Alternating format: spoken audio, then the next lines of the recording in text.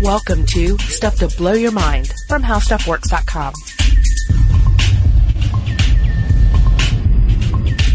Hey, welcome to Stuff to Blow Your Mind. My name is Robert Lamb. And I'm Julie Douglas. And this episode is titled Stendhal Syndrome, Kicked in the Brain by Art.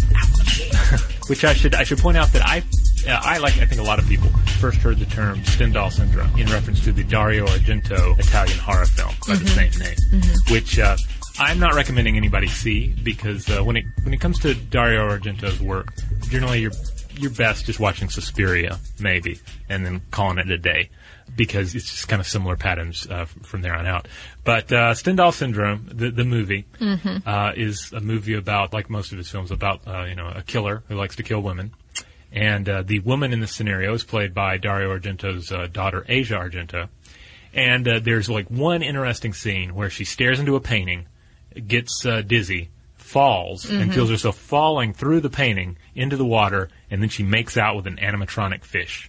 Which sounds about right. Yeah, which is a pretty great scene because it's such an animatronic fish, you know. Like if you saw it in the water, even if you weren't making out with it, you would be like, that's totally not a real fish. That's animatronic. But it's one of the best cross species, make out scenes in Italian cinema. You know, I'm jumping ahead a little bit, but the woman who actually named the syndrome Stendhal Syndrome has commented on that film before and said that some of the ways in which she reacted to this painting that she's looking at is actually pretty faithful to the syndrome. Well, there you go. The one scene in the movie that's interesting is actually maybe not that far removed from what we're going to talk about today. But now I'm starting to think about a bunch of tourists in Florence, Italy, like thinking that they're making out with fishes.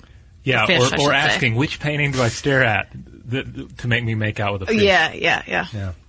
The syndrome is, of course, named for the author, Stendhal, what was his real name?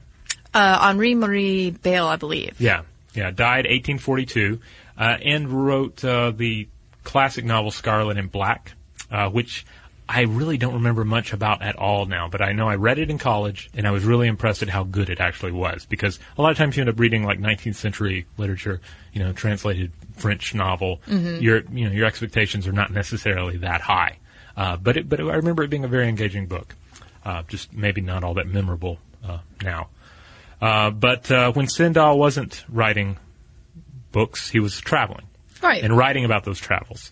And when he was writing about his visit to Florence, he mentioned having this episode, really, while staring at a particular painting. He described fierce palpitations of the heart, this feeling that the wellspring of life has dried up inside him, and he walked in fear of falling to the ground. So he's having this intense kind of psychosomatic episode just from looking at this painting. Right. And it's such an amazing idea. You can't help but fall in love with it. The idea that you could stare at a painting and it would so impress you, or it would have this overwhelm you. It would just overwhelm you, not only mentally but actually physically.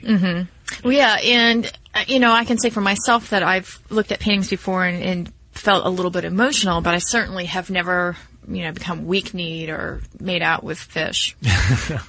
I mean, I'm pretty much in the same boat. There've been times when I've encountered art, and it has really, it's really been a moment where you're blown away, and you're just staring into it, and those moments really are cemented in your memory. I've mentioned seeing Irving Norman, his work in San Francisco before, and that was a moment. When I got to see some of Salvador Dali's larger pieces when they were in Atlanta, some of those were mind-blowing because I'd seen the pieces before, but never on that scale. And there's something about seeing art in the museum and seeing it physically that can really mess with you. Likewise, of course, Cyclorama here in Atlanta.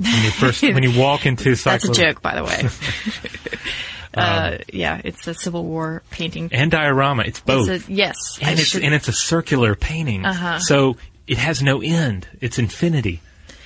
Yes, it is a painting and it is a diorama. Yeah, I will say that much. But we talked about your brain on art before, and we talked about metaphor, and we talked about why brain messes with your brain, why brain messes with your brain, art messes with your brain so much, because we are seeing these metaphors in action, and they're encouraging us to see the world in a new way. And all of a sudden, you have unrelated objects directly compared, and that somehow gives birth to a new idea or a feeling. And someone who was a master master at this was Picasso. He portrayed the bombing of Guernica, for example, with the imagery of a bull, a horse, and a light bulb, and it's all in black and white and gray. And somehow you look at this painting and you really feel like the desperation, you feel the sort of stakes that these people were dealing with at that time, and the tragedy of war. Right. And certainly there's not all art, but a lot of art deals with pretty weighty subject matter.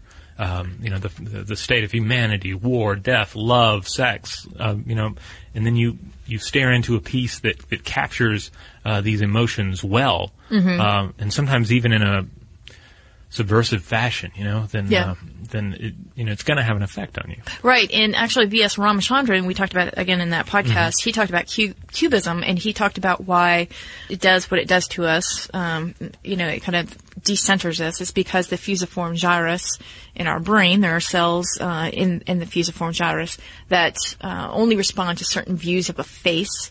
And then there are so-called master face cells that respond to all views of a face. And normally you only have one view of the face that would be presented at a time. And we're used to that sort of perspective, right? Right. But in a cubist painting, for example, you have the presence of multiple views, and that causes multiple single views to be shooting off in your brain.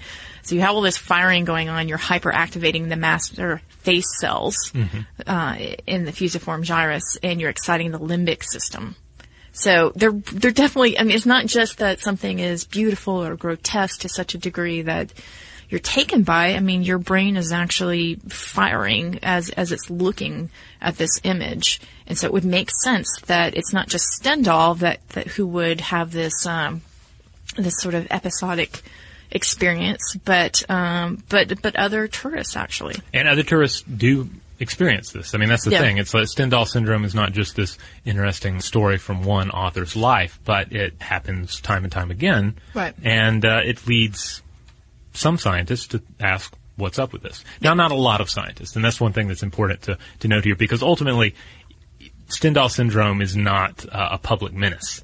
To whatever extent it is actually a thing, it's just people are overwhelmed by art. And in some of the more intense alleged cases of Stendhal syndrome, the worst is that it might make them a little violent and maybe prone to attack a painting or try and kiss it. Which we'll talk about. Yeah. Nobody's crying to government and saying, we need more funding to find out what Stendhal syndrome is about. Right. I'm sure that when you land in Florence, Italy, that you're not handed a brochure about it. Right. About, hey, you're going to swoon in front of a painting. It's perfectly normal. But there is a psychiatrist named Graziella Macrini, and she started to see a correlation between this disorder with tourists that were coming through the emergency room doors where she worked. And she was like, why is it after the viewing of artwork that these people are collapsing?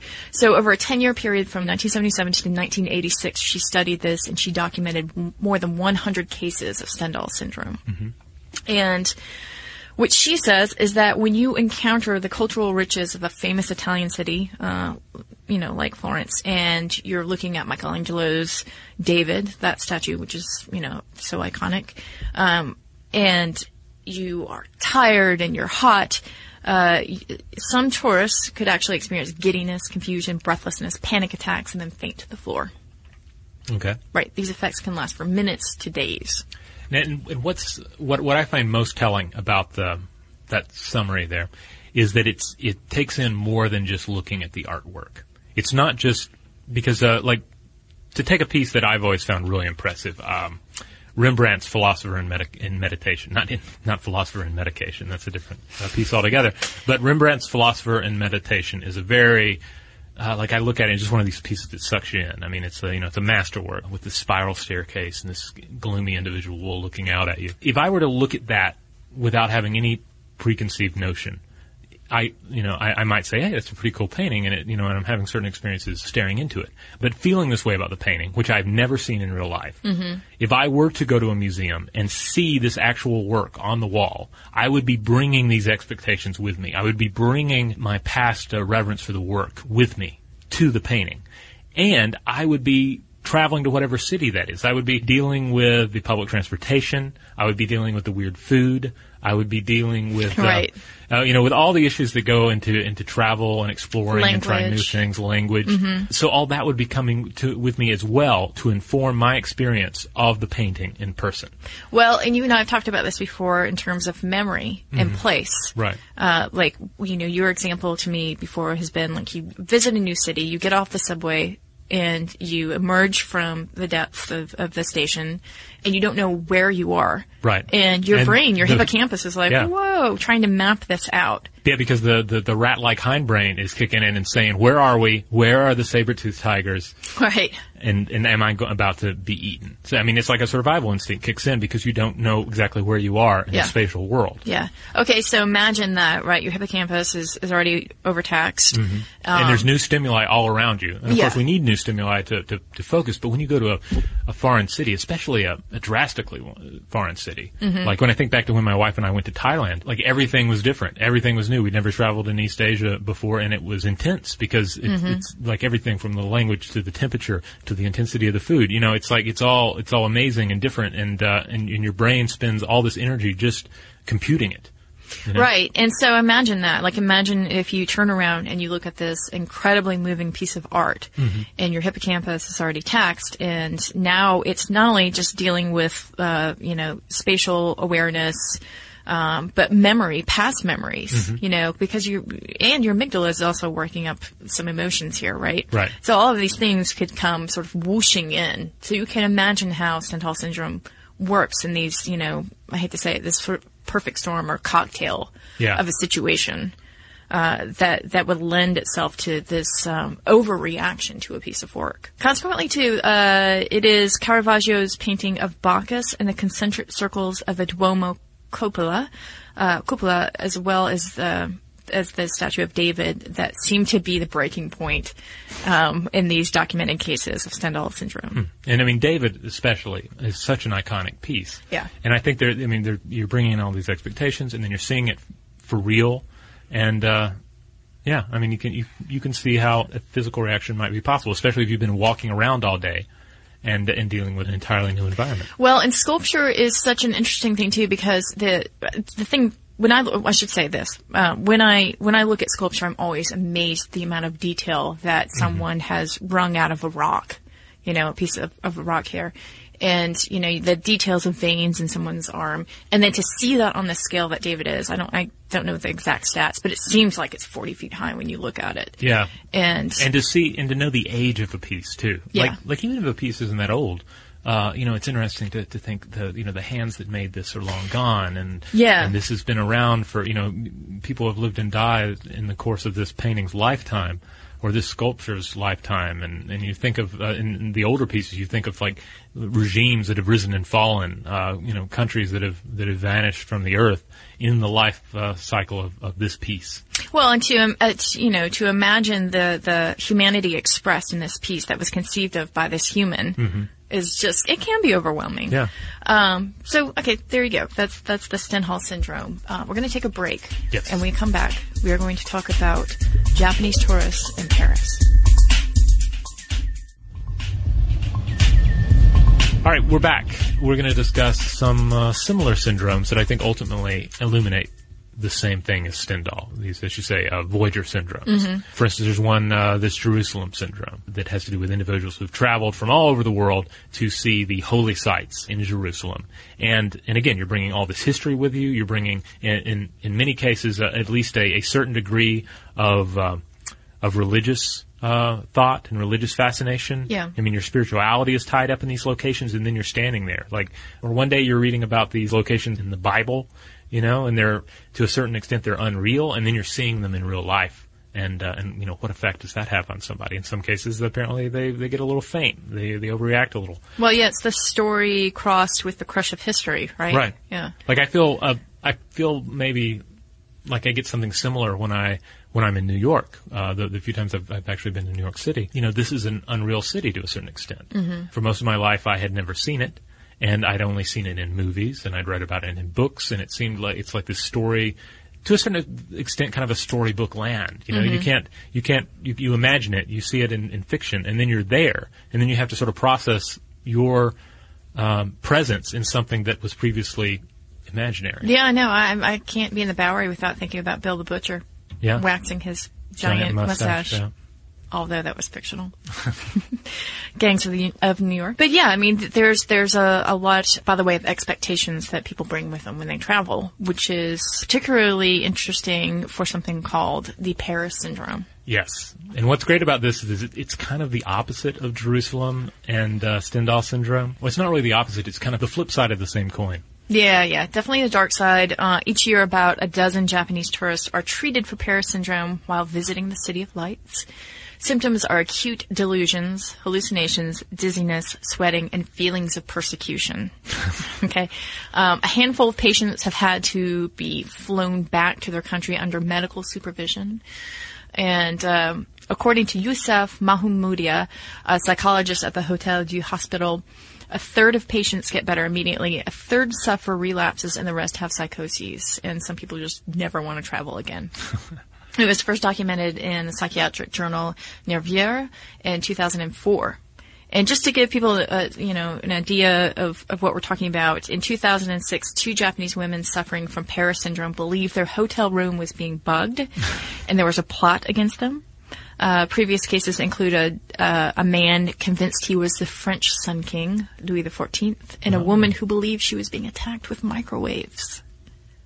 So, I mean, that's a little stressful. It's sort of obvious why this might happen. Well, yeah, I mean, I've never been to France, but I mean, I like a lot of people like a number of French things. I mean, the history is fabulous. Some of my favorite authors are French. Alain Robbe-Groulet, for instance, Frenchman. There's some great DJs, and again, the food is above reproach. But France does have kind of a reputation, or has in the past. I think they've made efforts to fix it in recent years, but it has kind of a reputation of being kind of snotty to tourists at times. Oh, yeah. I mean, I do think that the French have gotten a bad rap for their attitudes toward tourists, because I think on the whole, it's not that bad. I mean, I have been yelled at before, I have to say, and I have had to apologize profusely for being a vegetarian and committing several phrases of apology to memory in French.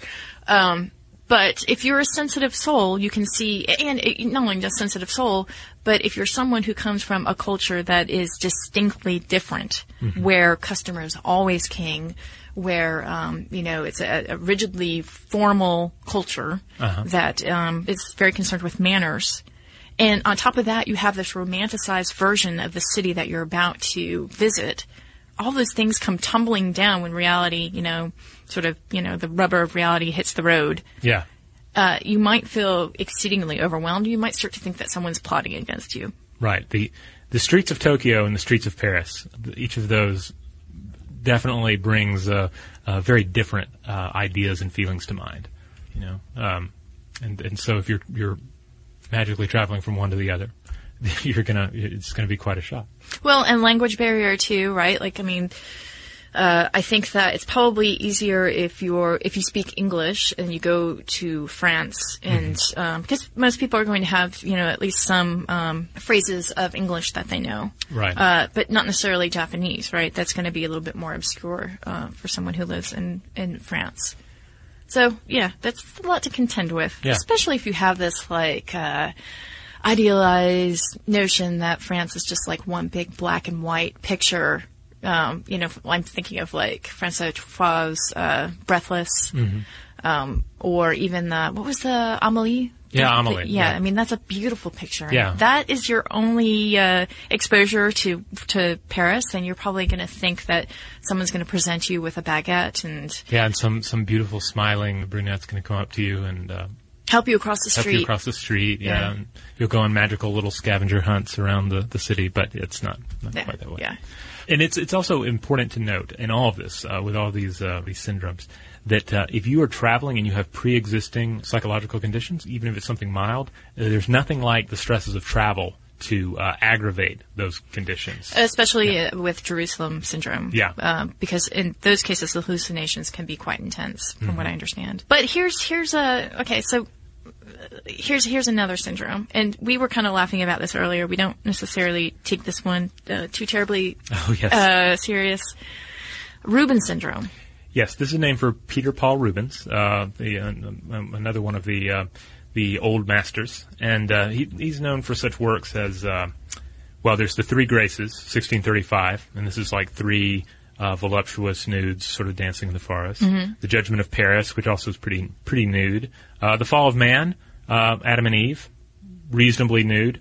And the Elevation of the Cross, it's Jesus, so it's partial nudity. Okay, so you're getting the theme here. Yeah, there's a lot of flesh in Peter Paul Rubens' work, and it's presented magnificently. I mean, he's one of the old masters. He knew his craft, and so you're drawn into the sheer artistry of the work. But then there are also naked people in it. Right, there's a lot of carnal stuff going on. Mm-hmm. A study by the Roman Institute of Psychology found that 20% of Italians have embarked on an erotic adventure in a museum. And this is why they call it the Rubens syndrome, because many times it's said that sensuous nudes are the reason for people feeling amorous toward one another and embarking on these little trysts. But then we were laughing because we were like, it's 20% of Italians. Yeah. And that's not to say, I just think that maybe it's an Italian thing. Well, it's a, you go to, like, Rome's kind of a city of love, right? Or catcalls anyway. So it makes sense that people might find place in a, in a museum for that kind of expression. But I do think it's this idea of being seduced by culture is very interesting, right? Sort of being brought in by that.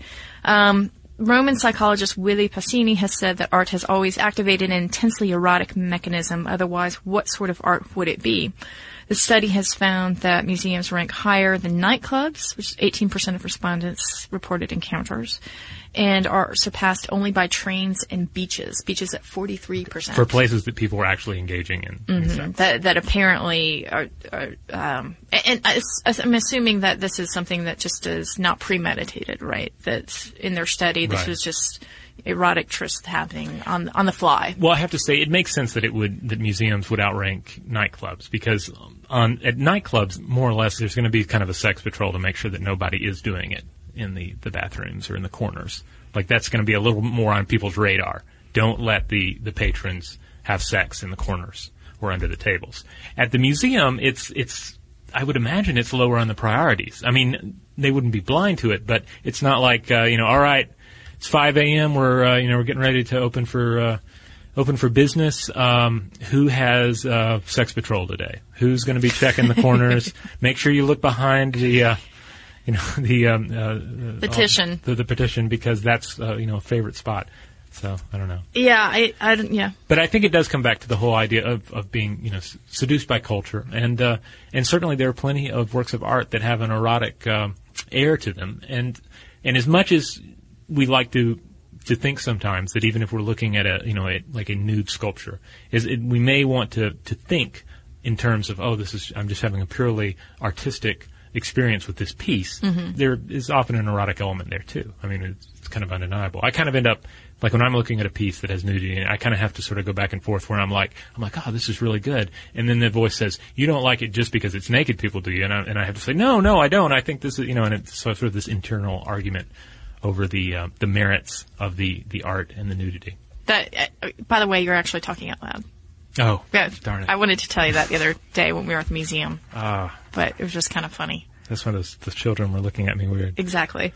So what happens when humans attack art, when we have the opposite, or maybe not even the opposite, maybe a related reaction? Okay, the classic example of this would be all the people who've tried to do things to the Mona Lisa. Yeah. They're throwing paint at her, or acid, or... Well, there seemed like there was an even more ridiculous example, right? Well, there was a Russian woman who bought a mug, this is the thought, at the gift shop, and then returned to the Mona Lisa and threw it.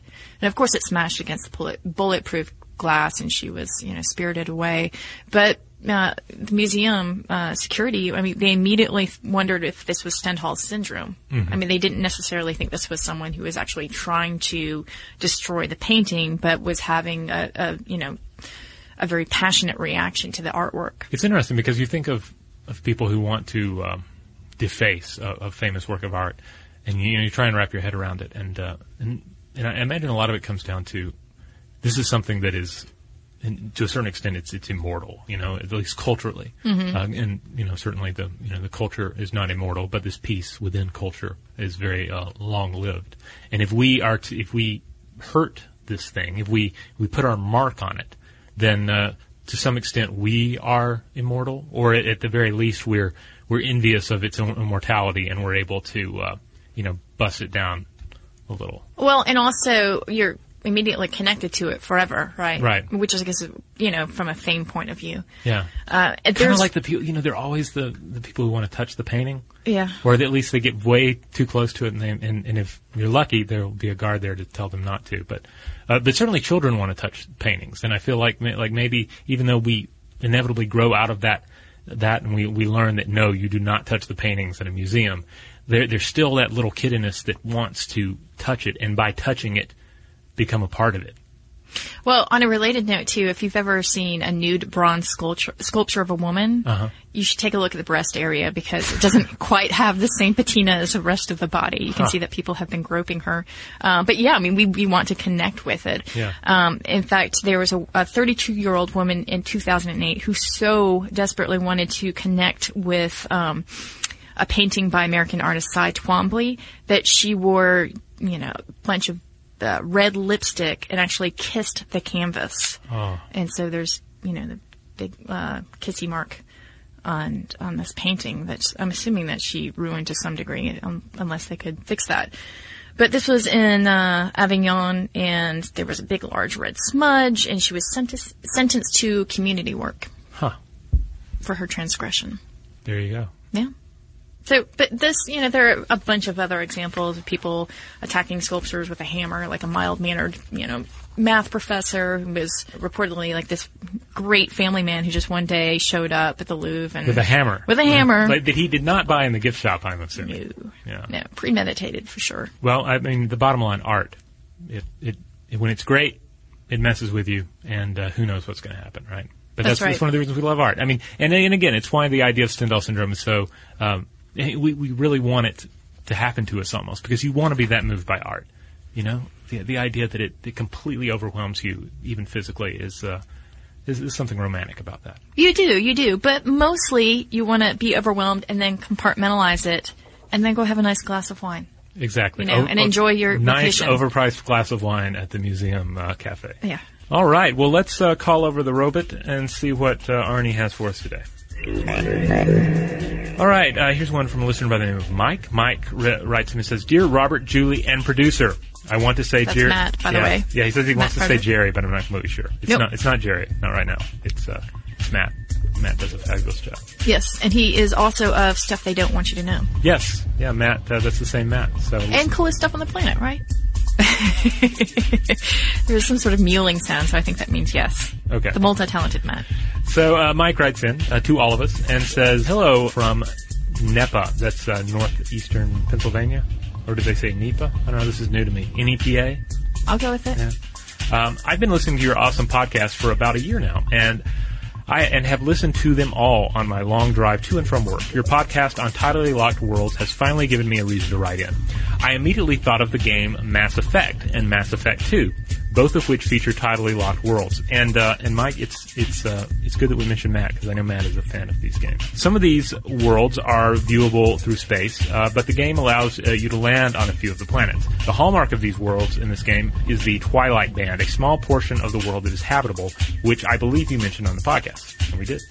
The game doesn't get very detailed into the exact weather conditions, but they do seem to follow the trends of a scorched and blasted wasteland that faces the sun, and an icy, desolate wasteland that never sees the sun, and that band of sometimes livable area in between the zones. Some of the planets described have an oxygen-nitrogen atmosphere, while others have things like xenon as their atmosphere. A few even describe some gale force winds that are created from the hot side, cold side difference. I'll send you some links that include some descriptions of the game. Anyway, don't know if this is listener mail worthy for your robot Arnie to bring to you, but at least you'll be aware and have another fan of the show. Cheers and keep up the great work. Thank you. And you have been vetted by Arnie. He chose you. Yeah, he did.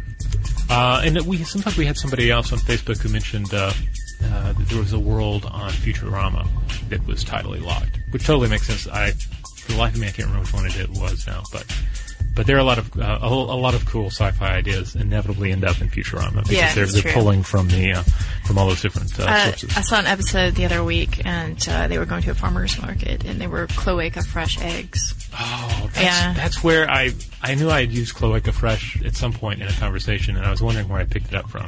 But there you go. Yeah. It was probably Zoidberg. Yeah, I know. Yeah. I just caught it, and I was like, oh, God, I love that. All right.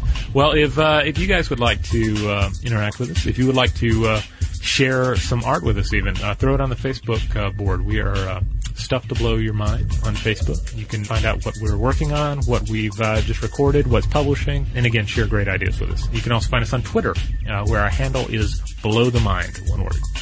And we'd also love to hear about your reactions to art. I know that we have a listener, Shanti, who talked about a painting by Goya that really moved her, and that was a great email to get, very interesting. So if you have, if you've become, wobbly-kneed in front of a work of art, let us know. Or if you just want to drop us a line, you can do so at blowthemind@discovery.com.